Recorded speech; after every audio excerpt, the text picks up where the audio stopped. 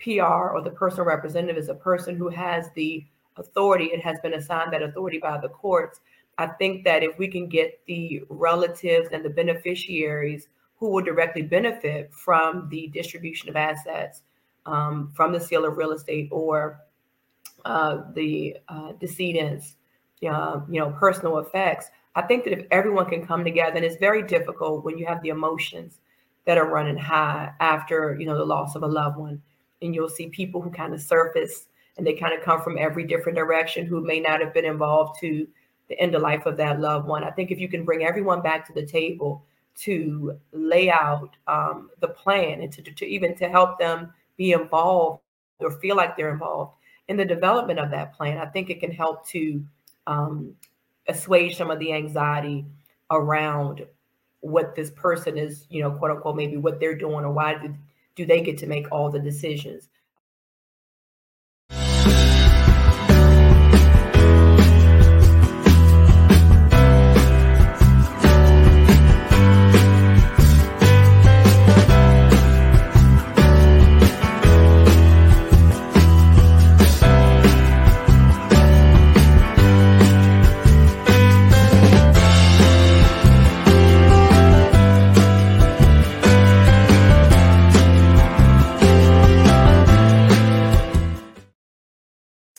Hello, everyone, and welcome to the Wills, Women, and Wealth podcast, where we lead you holistically from overwhelmed to empowered through estate planning. I'm Elsa W. Smith, your Maryland estate planning and probate attorney and the host of this podcast. We're here to empower women who value their health, their wealth, and the legacies that they are creating.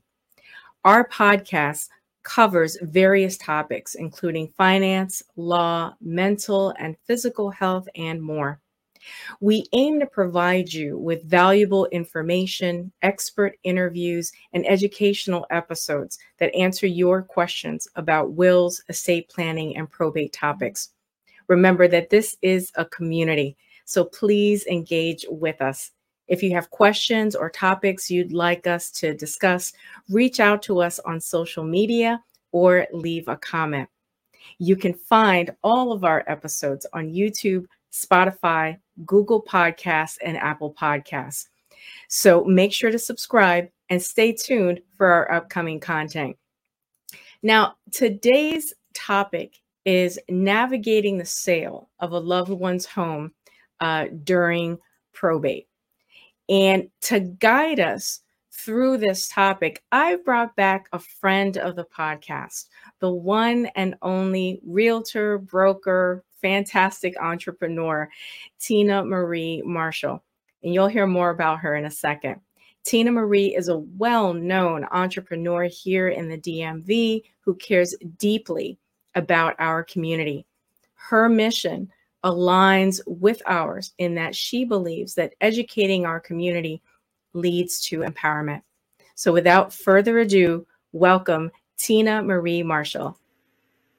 Welcome, Tina Marie. Good morning. Hello, Elsa. Hello, everyone. I am so glad to have you back on the podcast. So believe it or not, there are actually some people who still do not know who you are and know about your businesses. So let's start off with that. Please tell us a bit about yourself, your amazing company, and just the growth. Tell us about the growth that you've experienced recently. Okay. Well, thank you so much, Elsa, for having me. And I really appreciate every opportunity to meet with your audience and to speak to people and hopefully give some insight. So to give you a little background, I am a realtor. I'm an entrepreneur, a broker, and owner of a firm called Maryland Prime Realty Company, located here in gorgeous Prince George's County. And I'm also the owner of DC Prime Realty Company, as well as Virginia Prime Realty Company, located in Alexandria, Virginia. So we are a small women-owned, female-owned operation. And I have about 25 beautiful women, all women-owned, and operated brokerage currently. And not on purpose, but it just worked out that way. So we're here to provide services in terms of real estate services and to help our people navigate through the different challenges associated with home buying and purchasing, etc. So that's hopefully a little bit and enough to give you a little insight. But yeah, so that's who I am. 20 years in the business, and hopefully be here a lot longer. So it's not we're just getting started. I love it. I love it. And Tina, one thing that you've said in prior interviews, and one thing that you really believe is in investing in our community. You are just so passionate about that. You want to see people thrive, and I just want to thank you publicly for that, because it's realtors, brokers like yourself that are really making a real difference in our community. So Thank you. let's go ahead and get started. The topic, as I said today, is navigating the sale of a loved one's home during probate, right? But let's tackle a fundamental question, that you and I probably both get asked about, like, what is probate? Probate, people don't understand it. It can be kind of a scary term, but let's kind of demystify that, right? So probate is, it does two things. One, it's a court process. It's a legal process whereby the court validates a will if a will has been executed. And it does a second very important thing too. It oversees the orderly administration of a decedent, that's a person who's died, of their property, right? Making sure that, first of all, that everything in that deceased person's, the decedent's estate, it's everything that they own, is properly accounted for to the penny. And then what the court does is it ensures that the beneficiaries, according to your will, properly receive what you've intended them to receive, right? So it's that orderly administration. It's nothing to be scary about. And I have to say that here in Maryland, Maryland has a very orderly and efficient way of administering estates. On average, the time period from the time that an estate is opened to closing is usually between 9 and 12 months. So plenty of guidelines along the way. But I just wanted to mention that first before we dive in to one of the, really tricky issues is in the sale of that decedent's home during this multi-month process.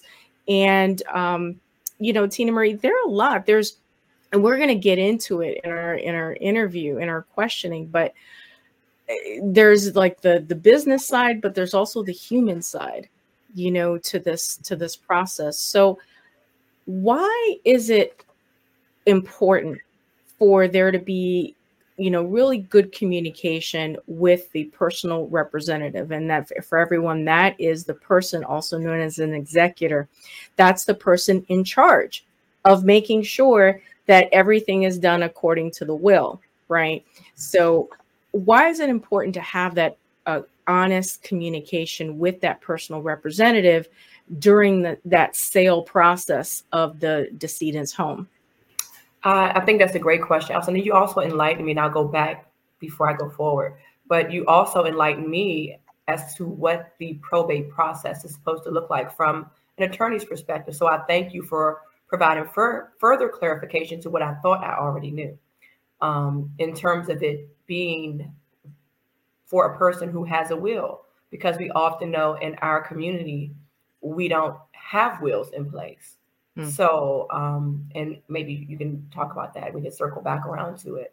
But in terms of communication and having an open dialogue with a personal representative or PR during this process, it is critical. And I think it's paramount in anything, because we're talking about, like you said, the human aspect of dealing with money and assets after our loved one has passed away.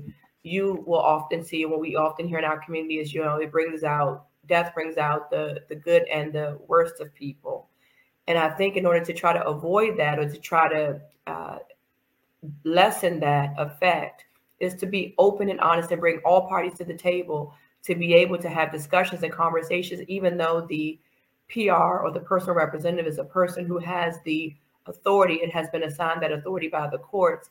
I think that if we can get the relatives and the beneficiaries who will directly benefit from the distribution of assets, from the sale of real estate or the decedent's, personal effects. I think that if everyone can come together, and it's very difficult when you have the emotions that are running high after, the loss of a loved one, and you'll see people who kind of surface and they kind of come from every different direction who may not have been involved to the end of life of that loved one. I think if you can bring everyone back to the table to lay out the plan and to even to help them be involved or feel like they're involved in the development of that plan, I think it can help to assuage some of the anxiety around what this person is, quote unquote, maybe what they're doing or why do they get to make all the decisions. I think it'll help to kind of, ease that process along a little bit.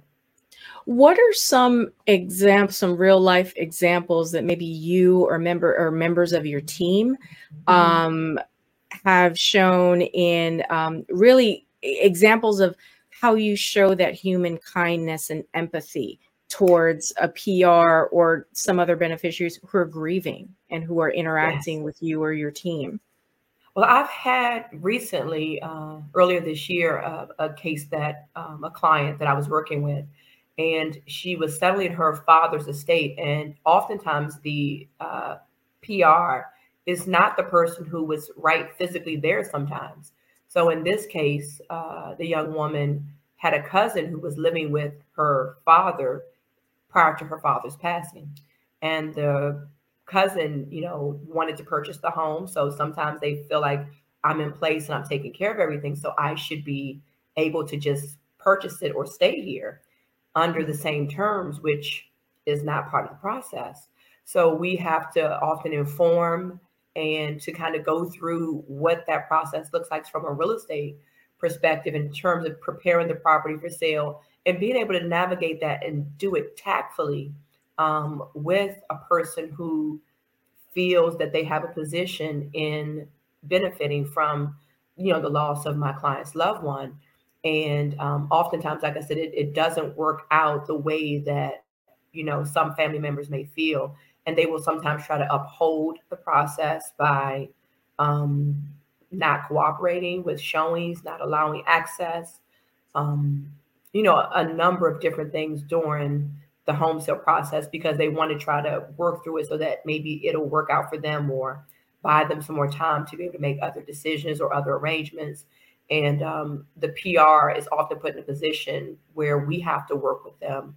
And I try to really, really be tactful, like I said, myself and the agents that work with me to try to work through the process so that, again, we can move through it, hopefully peacefully without, any drama. Yeah, no, and we've talked, during show prep about some really jarring examples of how that sale process can be impeded by relatives, people, involved that may have had some emotional attachment to, that loved one who passed away and or the property itself, right? And they let their passions, their emotions take control of them and can lead to potentially some rather violent, situations. Absolutely. Yes. And now let's talk about not only in that situation, but just in general. Could you please educate us on how the realtor, and we'll talk about realtor versus, other agents and that distinction in a minute, but the importance of the realtor being a neutral party during this process? We absolutely should always be neutral, but our fiduciary responsibility is to the client whom we are under contract to represent, whether that be the person who is selling the actual property or maybe potentially a person who's buying a property that is under an estate sale. We will have to try to be fair, try to be impartial, but also try to be empathetic to all sides, because it's not just a legal financial transaction for us. It's a very emotional one. And you want to, again, try to keep everyone level headed, and to also try to keep people focused on, achieving the goal, which is to affect the sale of the property and to achieve the largest amount of money, that we can get for our sellers, or the better price for our buyers, respectively. There are a lot of nuances to, working with clients, especially because, like you said, it's very emotional. Sometimes I've had sellers in an estate sale who didn't want to show up to the closing table, who went through the whole process under contract. And because they were so grief stricken, they could not and would not come to the table on the day of closing. And as professionals, we had to, take a step back. And, the family members were engaging the gentleman, trying to get him to, hey, you have to go in and sign, you have to do this. And we were saying, no, give him a moment, allow him some space, allow him some time to gather his thoughts and collect himself. And, hopefully reason will kick in and he'll be fine. And he was able to do that. It took him until the next day to decide to come back to the closing table and to proceed with the sale, but he did not have to. And that's where, like you said, it comes to being very neutral, being very understanding, because I was representing the buyer and that was my client, but he was, on the other side selling and just trying to help navigate a newer agent through that process in representing her client. I'm like, just give him some space and, it will work out. And then the title company, from that perspective, could have been liable had they pressured him, or any of us had pressured him to sell, because at that point, and I'm not an attorney and I advise you to consult one, but at that point we could have been accused of duress or any of those other things where the sale could have been overturned or repealed. And, he may have had some grounds if we had pressured him. So it is very important for us as real estate professionals to stay neutral and, throughout this process, and to make sure that we're protecting the integrity of the transaction and honoring the contracts and the agreements, but also, again, remaining considerate and mindful ethically that we're talking about real people here with real emotions. Your response is a nice segue to the next question I have, is about if you could speak to the importance of realtors, in layman's terms, staying in their lane. But what I mean is not crossing that line to offering legal advice, even though you may have years of experience and how the system works. Correct. And it's really tempting to just kind of tiptoe, reach over that line. But could you speak to the importance of them not doing so? Yes, realtors, real estate professionals, we should be very educated and very well versed in understanding, through our licensing process, what that looks like. And then we're also required to do continuing education classes, and to make sure that we're reminded that we are not authorized for any legal advice to practice in any way, shape, or form the business of law. That holds a very, very different level of education and specialization, which is far beyond our, scope of authority or expertise. Even like you said, we may have been doing this, like myself, for 20 years. I still defer my clients to, and strongly encourage them to consult and seek competent legal advice, not just, my personal opinion or, the opinion of other realtors or friends or people that may have gone through this process. I encourage them to seek competent legal advice, at every turn. And we use that term, and I use that catch line. I learned it, 20 years ago. I am not an attorney, and I encourage you to contact legal advice. This is my personal opinion, and I am not an attorney, and I encourage you to seek competent legal professional advice. So, we try to stay, if you're an agent and a good one, you dare not, tiptoe over that line, because it comes with a huge responsibility, and we could be fined extreme penalties. We're talking about $5,000 to start for the first occurrence. If, we bring in the Maryland Real Estate Commission, they have a zero tolerance policy. First offense, Wow. So the penalties are stiff for doing such. So you really want to try to, like you said, stay in your lane, agents, and defer to the professionals. For those of us who are just joining the podcast, our topic today is navigating the sale of a loved one's home during probate. And as my guest, I have the amazing Tina Marie Marshall, realtor, broker, entrepreneur, really guiding us through this process. Tina Marie, all over, and I've seen it in my neighborhood and various neighborhoods now, these open house signs. And a lot of people are on, looking for homes, whether to buy or sell, whatever, online. Talk to us about what an open house is and the different types of open houses, and just kind of give us some insight as to that. Okay. Yes, we love open houses. Open houses are another way for agents to market and to literally open up your home and allow the public, anyone who's potentially looking to purchase a home, or even some neighbors who are willing to sell. It's not just nosy neighbors who want to come and see what your house looks like, but sometimes they're often trying to get an idea of what your home looks like in comparison to theirs if they're considering potentially selling their home. So an open house is a way just to, again, allow an opportunity, usually a window of time on the weekend, most oftentimes, but we do them, sometimes being creative, maybe a weeknight in the evenings to allow people in. And we will do open houses in various ways. One is obviously the traditional way, opening the doors and allowing, everyone to come in between the hours of maybe usually 11 or, 2 on a Saturday or Sunday.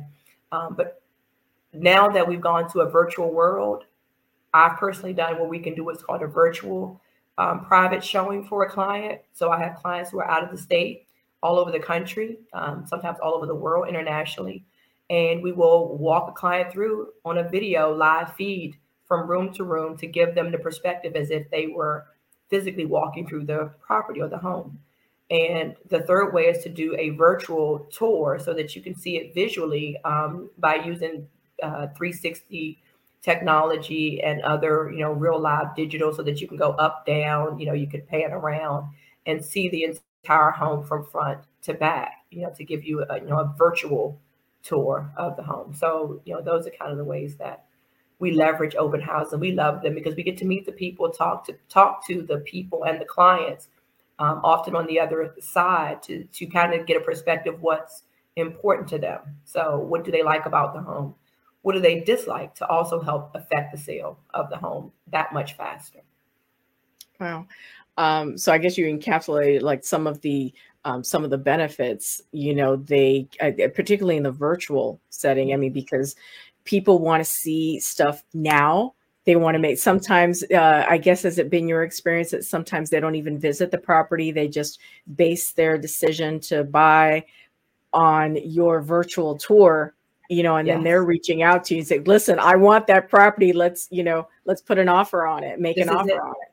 I have done probably 30 to 40% of my business is homes that are that they've seen them virtually, not in person, or it's the very first property or first opportunity that they've seen, meaning they've seen one home. This is it. We love it. And then I myself personally, I know this is kind of weird for some, but if you've ever talked to me about my faith, which is huge, I literally have never gone into any home that I've personally lived in before I purchased it. So I purchased all of my homes, all of my investment properties, sight unseen, in person, Wow. since Wow. 2005 when I purchased my first home. We did not go inside. We did not drive by it. Literally looked at pictures from the outside or on the internet. That was it. I wrote the contract. The offers were accepted, sight unseen. And then I Is said, that oh, what did I buy? So, it's interesting that you say that, because is that I guess it's a reflection of just how fast things are moving nowadays. I mean, there's no longer, where a house is, open house for like weeks and weeks and weeks on end. A lot of times it's just within correct. days, right? And it can Correct. happen that quickly. We here in the DMV are continue to be a very strong seller's market. So we don't have the luxury of time. And when you, for myself personally, when you have a set budget that you intend to spend, and if you have certain ideals about a property, if it meets the number of bedrooms, bathrooms, hopefully it has most of the things that you would like in it, I don't need to walk into it, because I know that this is the budget that I want to remain within. So this works for me and my family. And I always tell God, if you give it to me, I'll make it a home. So it's just a house until I get there with my family, and can turn into anything that, I want it to be. With time, a little patience, a little money, you can make it a home. And because of there's an extreme housing shortage, I know we are not talking about that in this podcast, but I wanted, if you indulge me a Of moment. course.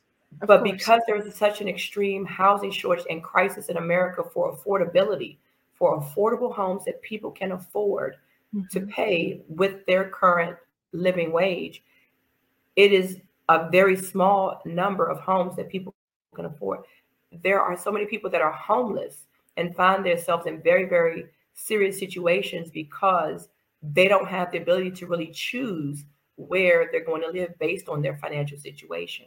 So I encourage anyone who's thinking about home ownership to buy anything, because the prices are steadily rising at a rapid pace, and we don't have the luxury of choice as much anymore, unless your finances or you're in a wonderful financial position that you can really choose and take your time and go through that process to really say, this is what I want. Oftentimes when we're meeting clients and potential home buyers, the reality is that their finances can't carry them to where they would like to be. In cases such as myself, even though I do have the power of choice now, it's still such a scary situation, even for me being a broker, to be able to, have to give that news sometimes to potential buyers that, I know that this is not the dream home in your mind that you had envisioned or hoped for yourself. But if it meets the check marks, this is what's in your budget. Buy it, live in it for a couple of years, and then bless someone else with it in a couple of years. So that's my little. No, I So appreciate, as always, I appreciate your insights and your wisdom so much. I want to again return to that lens of that PR, that executor lens, Yeah. going through this process. Now, as soon as the fact that the estate is open, it's public, the PR is probably going to be bombarded with ads from realtors, people offering to liquidate, sell property and stuff. And it seems like, from what I can tell, just from the outside in, and listening to you as the expert here, is that it would really benefit the PR, the personal representative, to have a guide, somebody walking alongside them. But what I've learned from you, and what I would like you to share with the audience, is that there's a difference in levels of service that you can get when, considering working with a realtor or a real estate agent. And again, I know we'll distinguish those in a minute, but yeah, I mean, talk to us a bit about that, because it's really, you're being bombarded, and how do you know? And as a follow-up, tell us why it's probably not a good idea for you to just try to do this on your own, DIY it. Yeah. So as I would encourage anyone to, many people have purchased homes and they sometimes think, oh, I could do this. I can open the door to a property, and, I've found my property on the internet myself. Or I've heard people say, I've pulled up to the new home community, and I walked right in there and I signed a contract and I didn't meet a realtor. And I would encourage them to say, you have no idea what you signed. And the person who may be there representing you is not representing you. They are representing the builders and the other side, but they're never going to really tell you that or really explain to you the difference. So it is extremely important to always seek a competent real estate professional who specializes, hopefully, in the type of home you want to purchase, or the type of property you want to purchase, or commercial business or land that you want to purchase. If they have experience in that area, it's extremely important, because there are so many different nuances between what Elsa alluded to earlier in terms of different levels of service. So there is what's called a full service agency.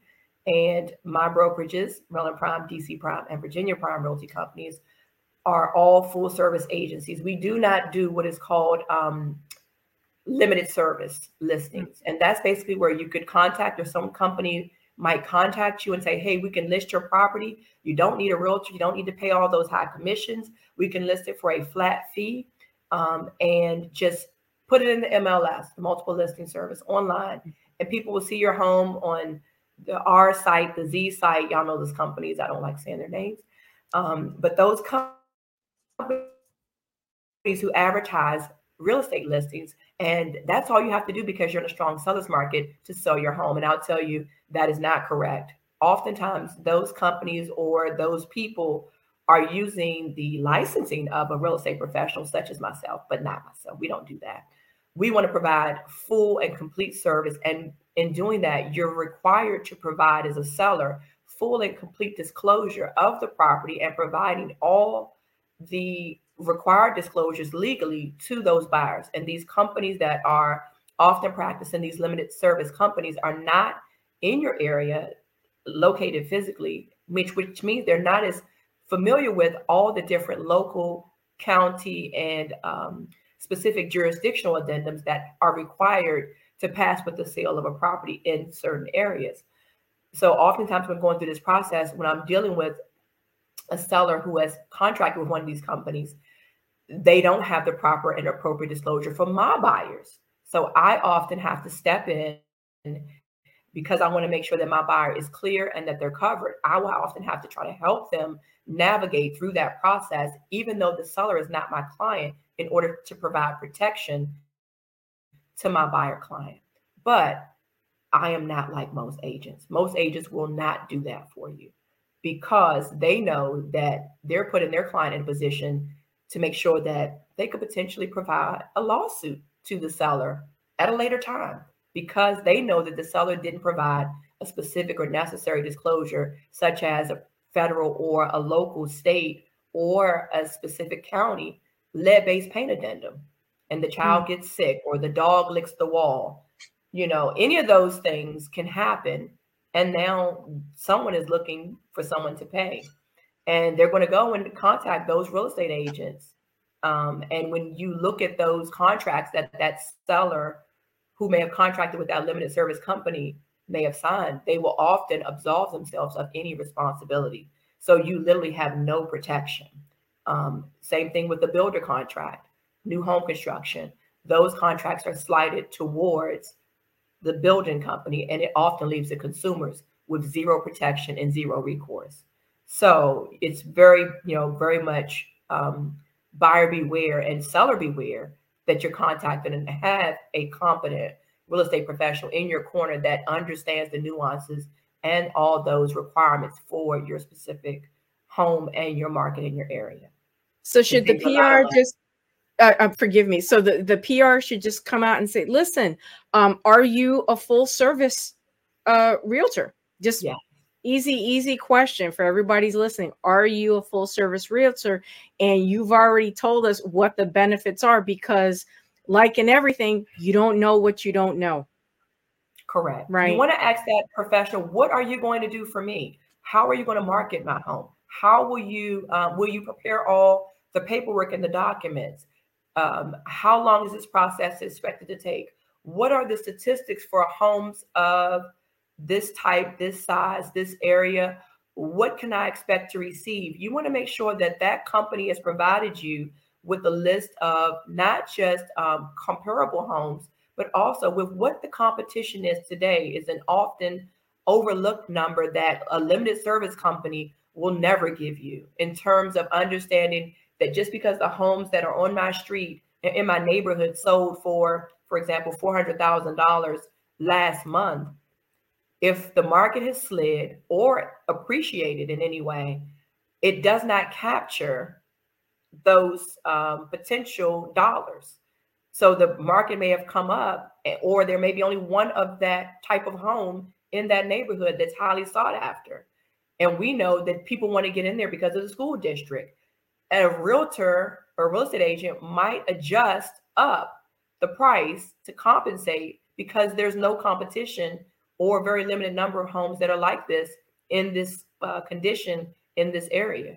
Likewise, you may also need to adjust down, because if that limited service company is not familiar with your neighborhood, your community, those comparable homes that are truly comparable and not just figures from the internet, that they will understand the nuances that a home in, for example, Suitland, Maryland, 3-bedroom, 2-bath, may not fetch the same as a home that's 5 minutes down the street in Clinton or Temple Hills.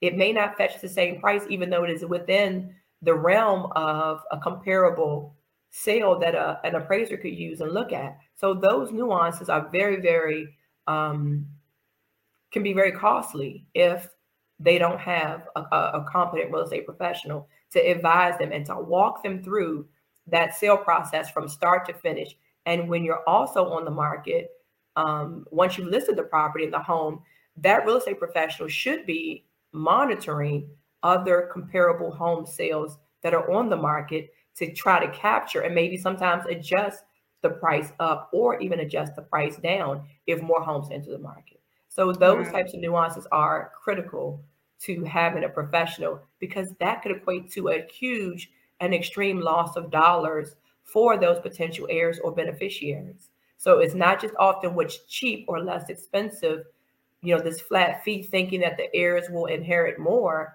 because you've spent less money to hire a limited service company, flat fee company. You might lose out on $15,000, $20,000, or $30,000 because that limited service company didn't capture the nuances of the market and the day that you went to market. This is a great opportunity for me to just jump in here and talk about the duty that the personal representative has to get the best price. Yes. For a property. They have a duty. And why is that so important? Because their job is not only to make sure that the beneficiaries receive, what's coming to them through a will, or if they died without a will, through the intestacy process, but they have a duty to make sure that, first of all, that the property maintains its integrity, that it's still, throughout the probate process, that it's still being maintained, doing the landscaping and all of that.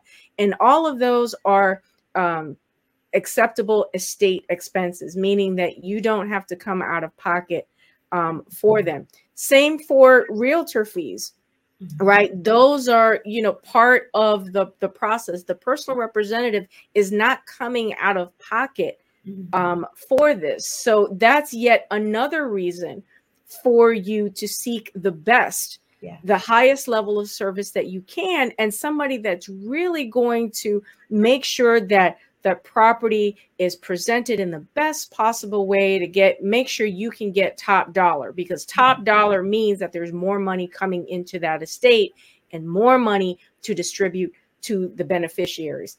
I know that it is very tempting, and I'm speaking from personal experience and representing certain individuals, that they just, as they say, I just want to be done with it, Attorney Smith. I just, sell it, put it on the market as is, and I just want to find someone and get done with it. But then I remind them, I'm like, look, you're looking at it from you and your personal views of things. But when you accepted the role of personal representative, when you were appointed and given that authority by a court, you now have a higher level of duty.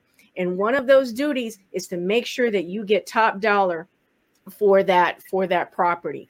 And we'll get into how you get top dollar for that property in a few minutes. But I want to just stay on the open house for a second on guidelines. And typically,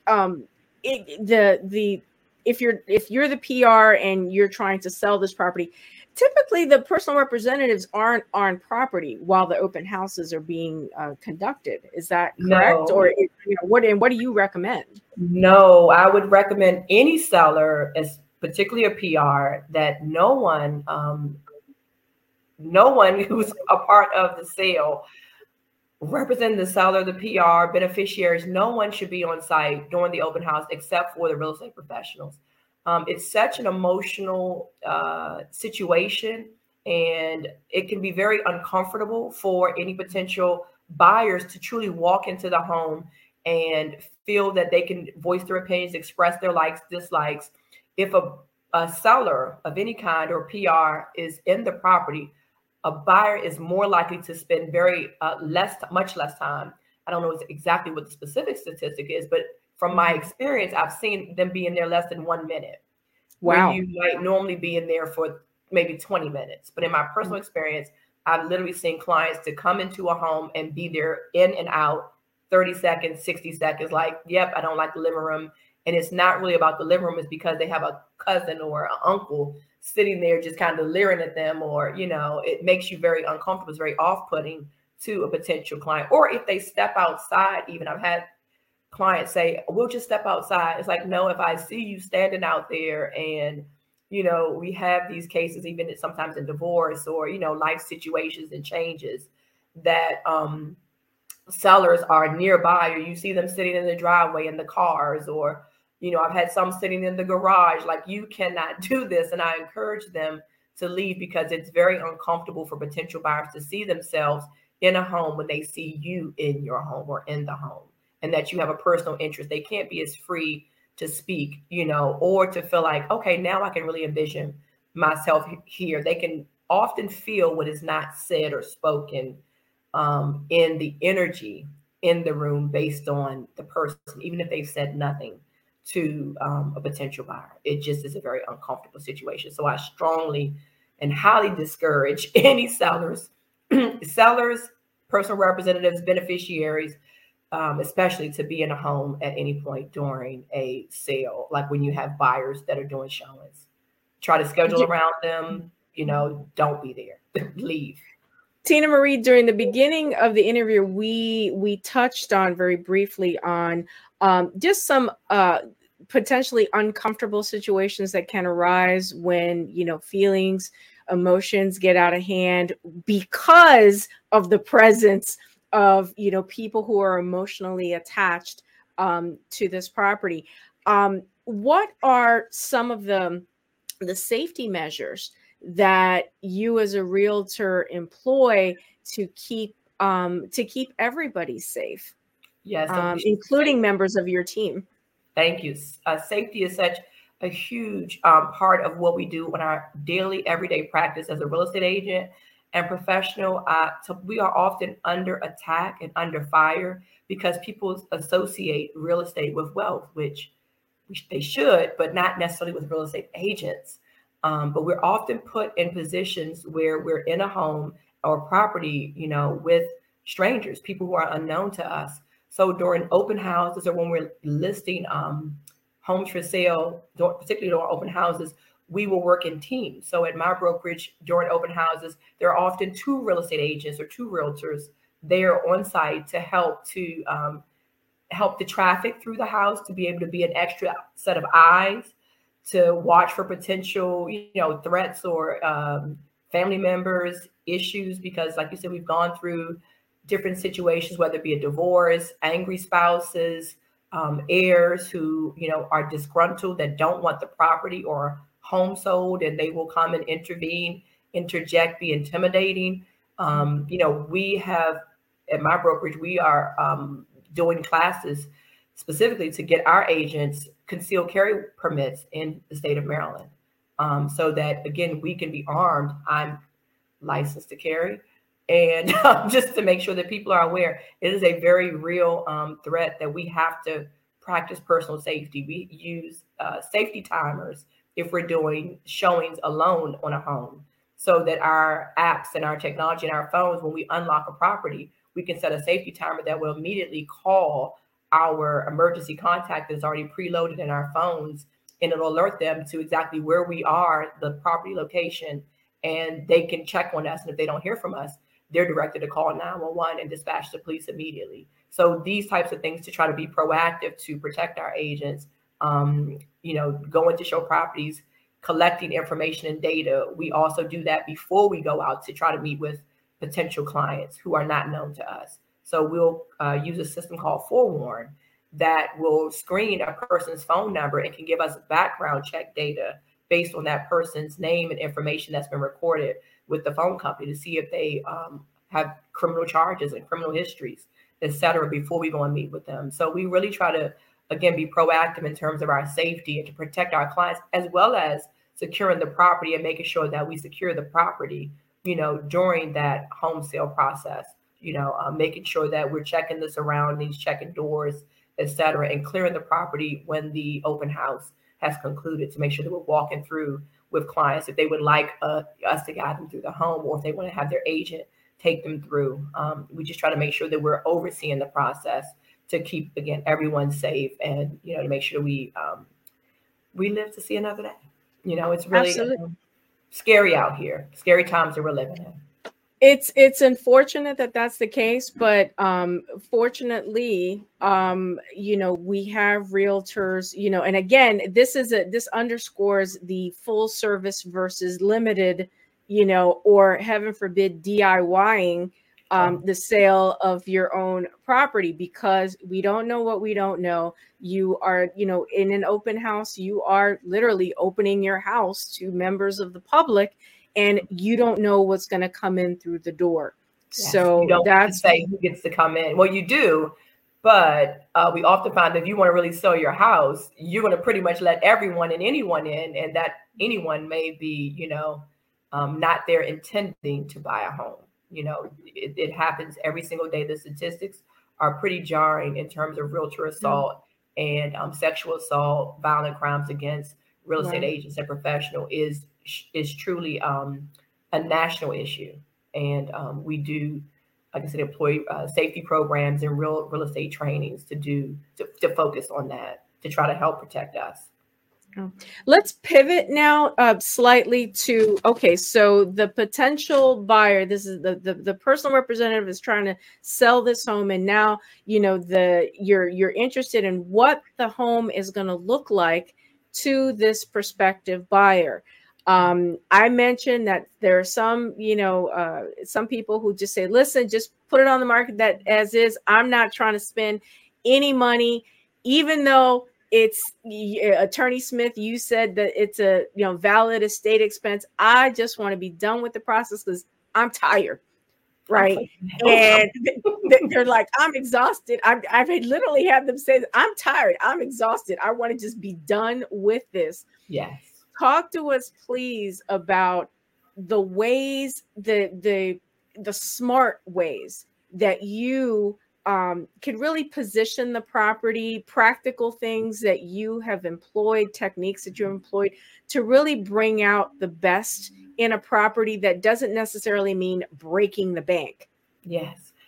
Great question, Elsa. And I appreciate you also giving me more information to put in my toolbox about them being valid probate expenses. See, I'm learning something here today because I just told them we're going to do this and we're going to figure out how to get it paid for. But these are some things that you can do at a minimum to try to help showcase the property in its best light. So, and as you stated earlier, they have a responsibility. It's not just their desire as a person or, as an heir. It's their responsibility if they're assigned as the PR to make sure that this property shows in its best light and that it fetches the highest possible return for the beneficiaries of the estate. So I recommend that people, at a minimum, very basic, simple things, to spend $100, generally in a budget, $100 to $200 for light bulbs.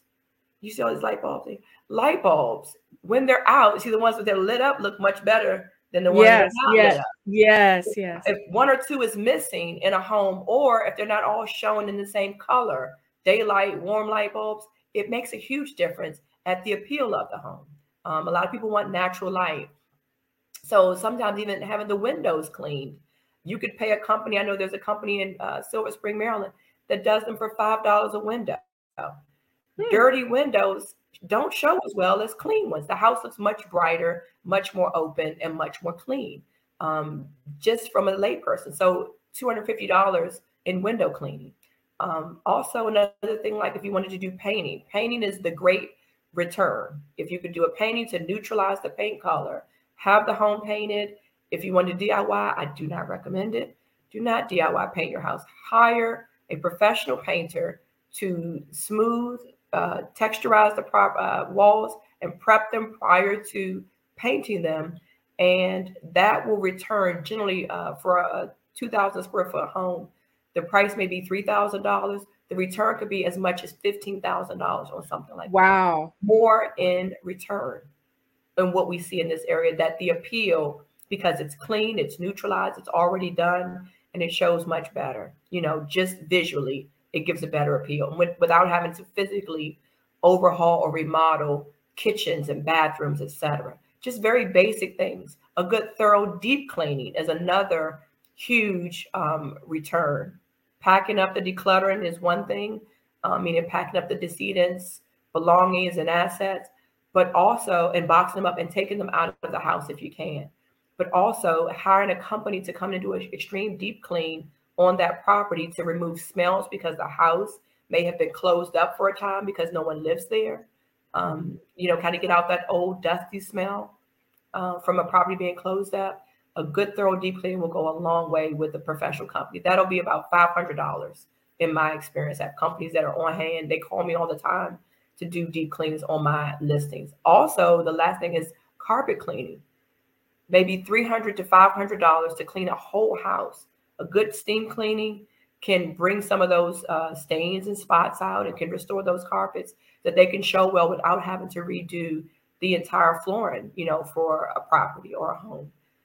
New flooring costs about probably $10,000 for about a 2,000 square foot house at a minimum. But cleaning the carpets would be, again, $300 to $500. Makes the smell better, and just the appeal is better without having to completely renovate this house. And I did say last thing, but the last thing is staging on a home. To prep a house, to do partial staging on a home might be meaning use the assets that are already there and bring in some more modern or cleaner accessories, etc., that are more appealing to a broader audience. That might be, $2,000 or $3,000. That could additionally further fetch between $15,000 and $20,000 more above what an as is, open the door, we don't care, just sell it price. So you're talking about spending about $2,000 or $3,000. $4,000 could change and return any seller $20,000 to $25,000 on a good day or on a bad day, should I say. Those are great tips, great takeaways. As we're getting ready to wrap up, I do want to talk very briefly on the closing and the settlement process. And if you could just talk to us about what that looks like, who's typically present, and if you can explain what, I guess in years past, it would have been known as the HUD-1, now the ALTA form, and what it contains. Yes. So the closing process, typically once your home is under contract, we often refer to that as the escrow period, or you might have heard we're going to settlement, closing. Those are all synonymous and the same things for the public. Meaning you're under contract, the parties have agreed to a purchase price, all the terms have been ironed out, and we are under agreement, we're proceeding to close them. Throughout the closing process, the sellers and buyers respectively, or their agents, would be working with the title company to get those closing figures on what is called an ALTA statement, or it used to be referred to as a HUD-1. The HUD-1 may still be used, but it's typically dependent on the type of loan that the person has. And it's a heavily federally regulated form or a contract or agreement that discloses the figures that are required, in essence, the dollar amounts and what they're for, all the fees associated with the closing process. For example, the HUD-1 or the ALTA will often have fees called the title fees, title company, which is the title abstract, meaning that they're looking at the home and the previous owners and the history of that property to see if the property can be owned and purchased free and clear without any liens or encumbrances on the property, so that you can buy a home with good title.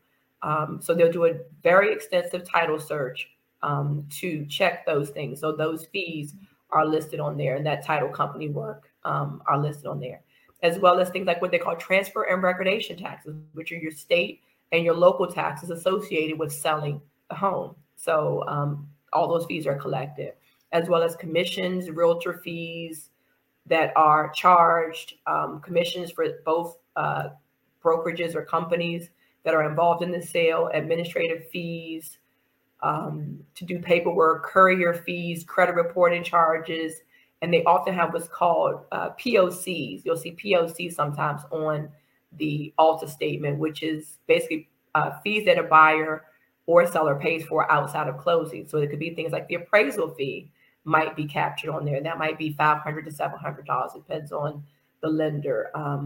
Home inspections, if you have a company who was willing to wait until closing to collect that fee. So all of those fees associated with the purchase or the sale of the home are listed on that Alta closing statement.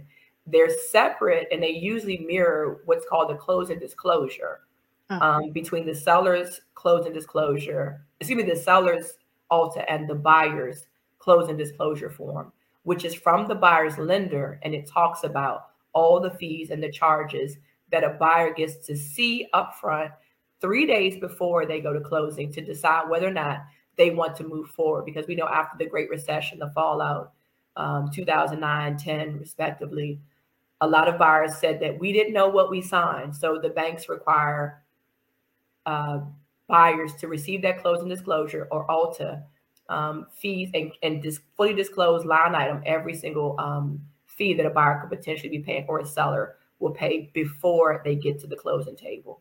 And it has a 3-day cooling off rule. So again, if they don't see it, they don't receive it, they can't proceed with closing. But at closing, we'll all sit around the table. And since COVID, we've been doing what's called split closings.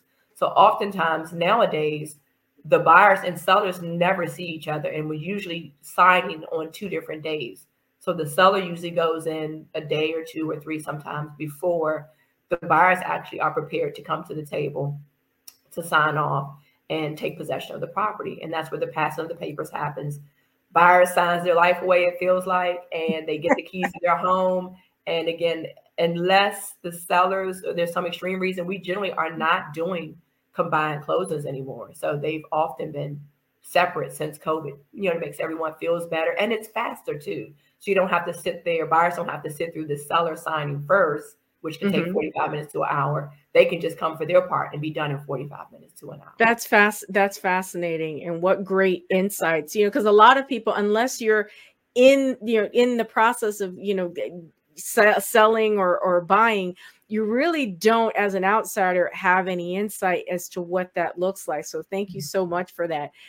As we're closing, but as we're closing up the podcast, what are 3 takeaways that you have for a personal representative who is just feeling overwhelmed? What are 3 tips that you can share? I would say number 1, if they have not already done so, contact a competent estate attorney. Ms. Elsa Smith is always my number 1 go-to in terms of estate attorney and planning and getting through that process to open up probate. Number 2, seek a competent real estate professional. If you have, or your loved one has passed and they own a home, immediately seek out a competent real estate professional. Make sure that you don't delay, because we can help you navigate through that process to contact the bank and notifying the bank once you get certain paperwork and milestones in place, to notify them so that they can allow you time to be able to sell the property without making the payments necessarily, because you're moving forward with trying to sell the property, so that you can hopefully minimize your initial output, even though the estate will reimburse you.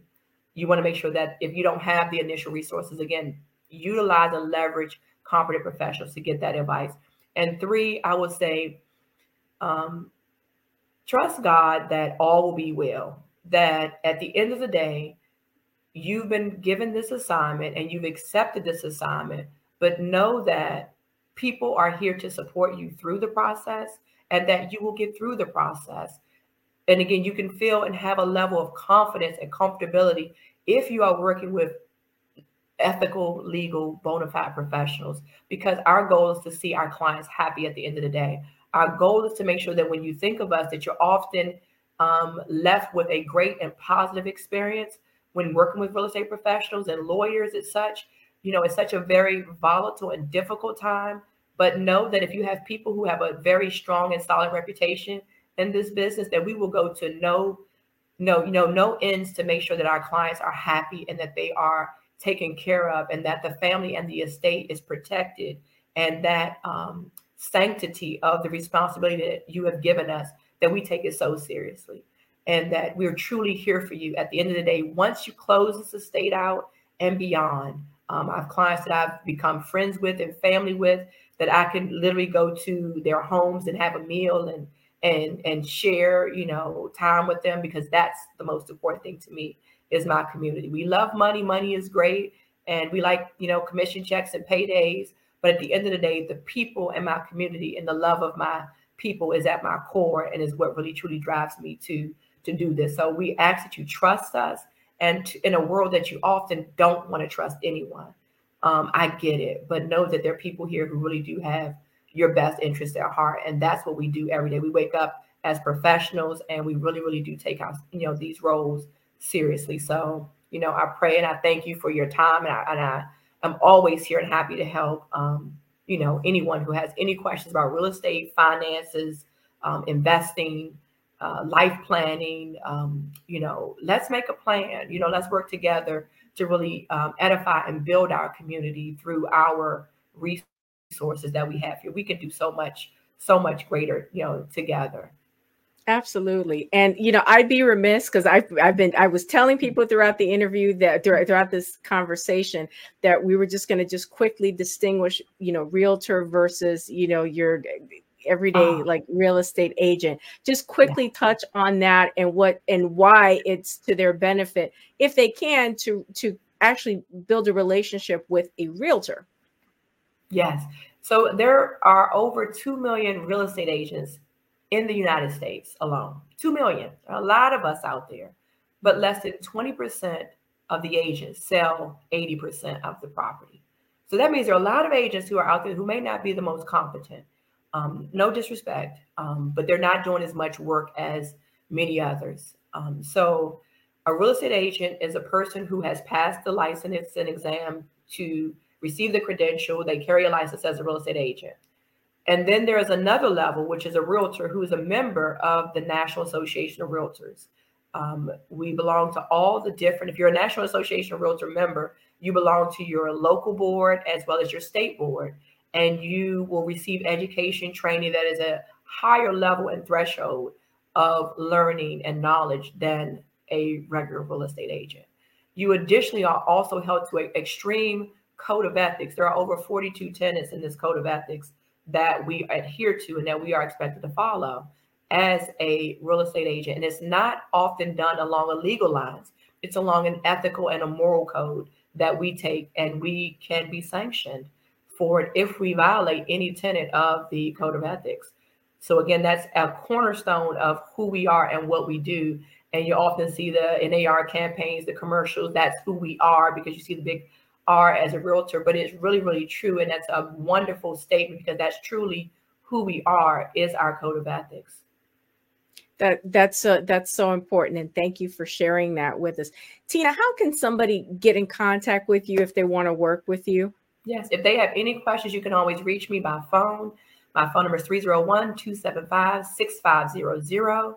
And that is my direct dial. You don't have to go through a personal assistant or anyone to reach me. You can call me literally anytime, day or night, 24/7, 365. I work every single day for my clients. You can also connect with me on Instagram at Tina Marie the Broker, and you'll see it at the bottom of your screen, as well as Facebook, Tina Marie Marshall. And my website is Maryland Prime Realty Company. You'll see that MD Realty Company, MD Prime Realty Company. .com. So you can always reach me. Give me a call any day or any time. I'm always happy to help.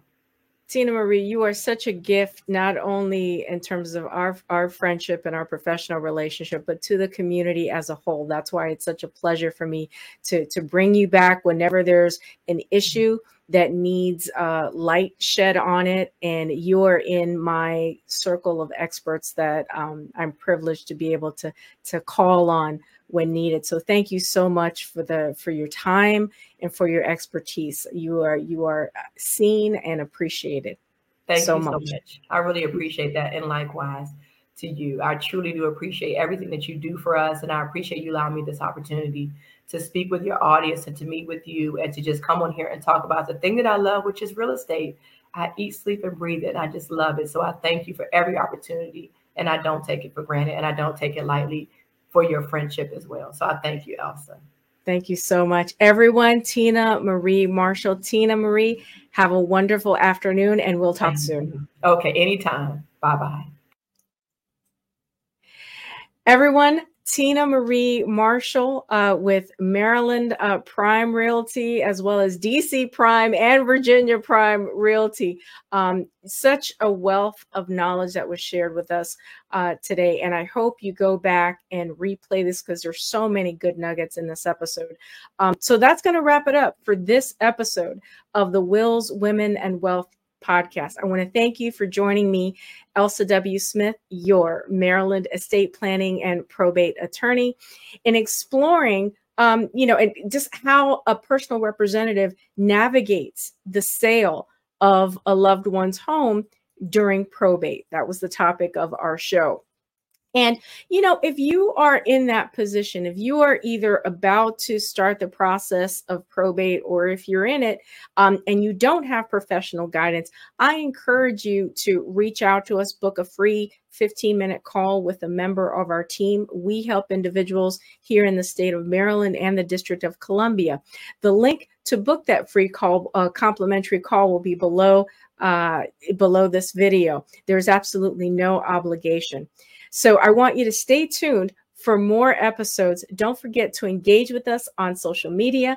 Leave a comment if you have questions or topics that you would like us to explore on a future podcast. Thank you so much for joining us and have a wonderful day.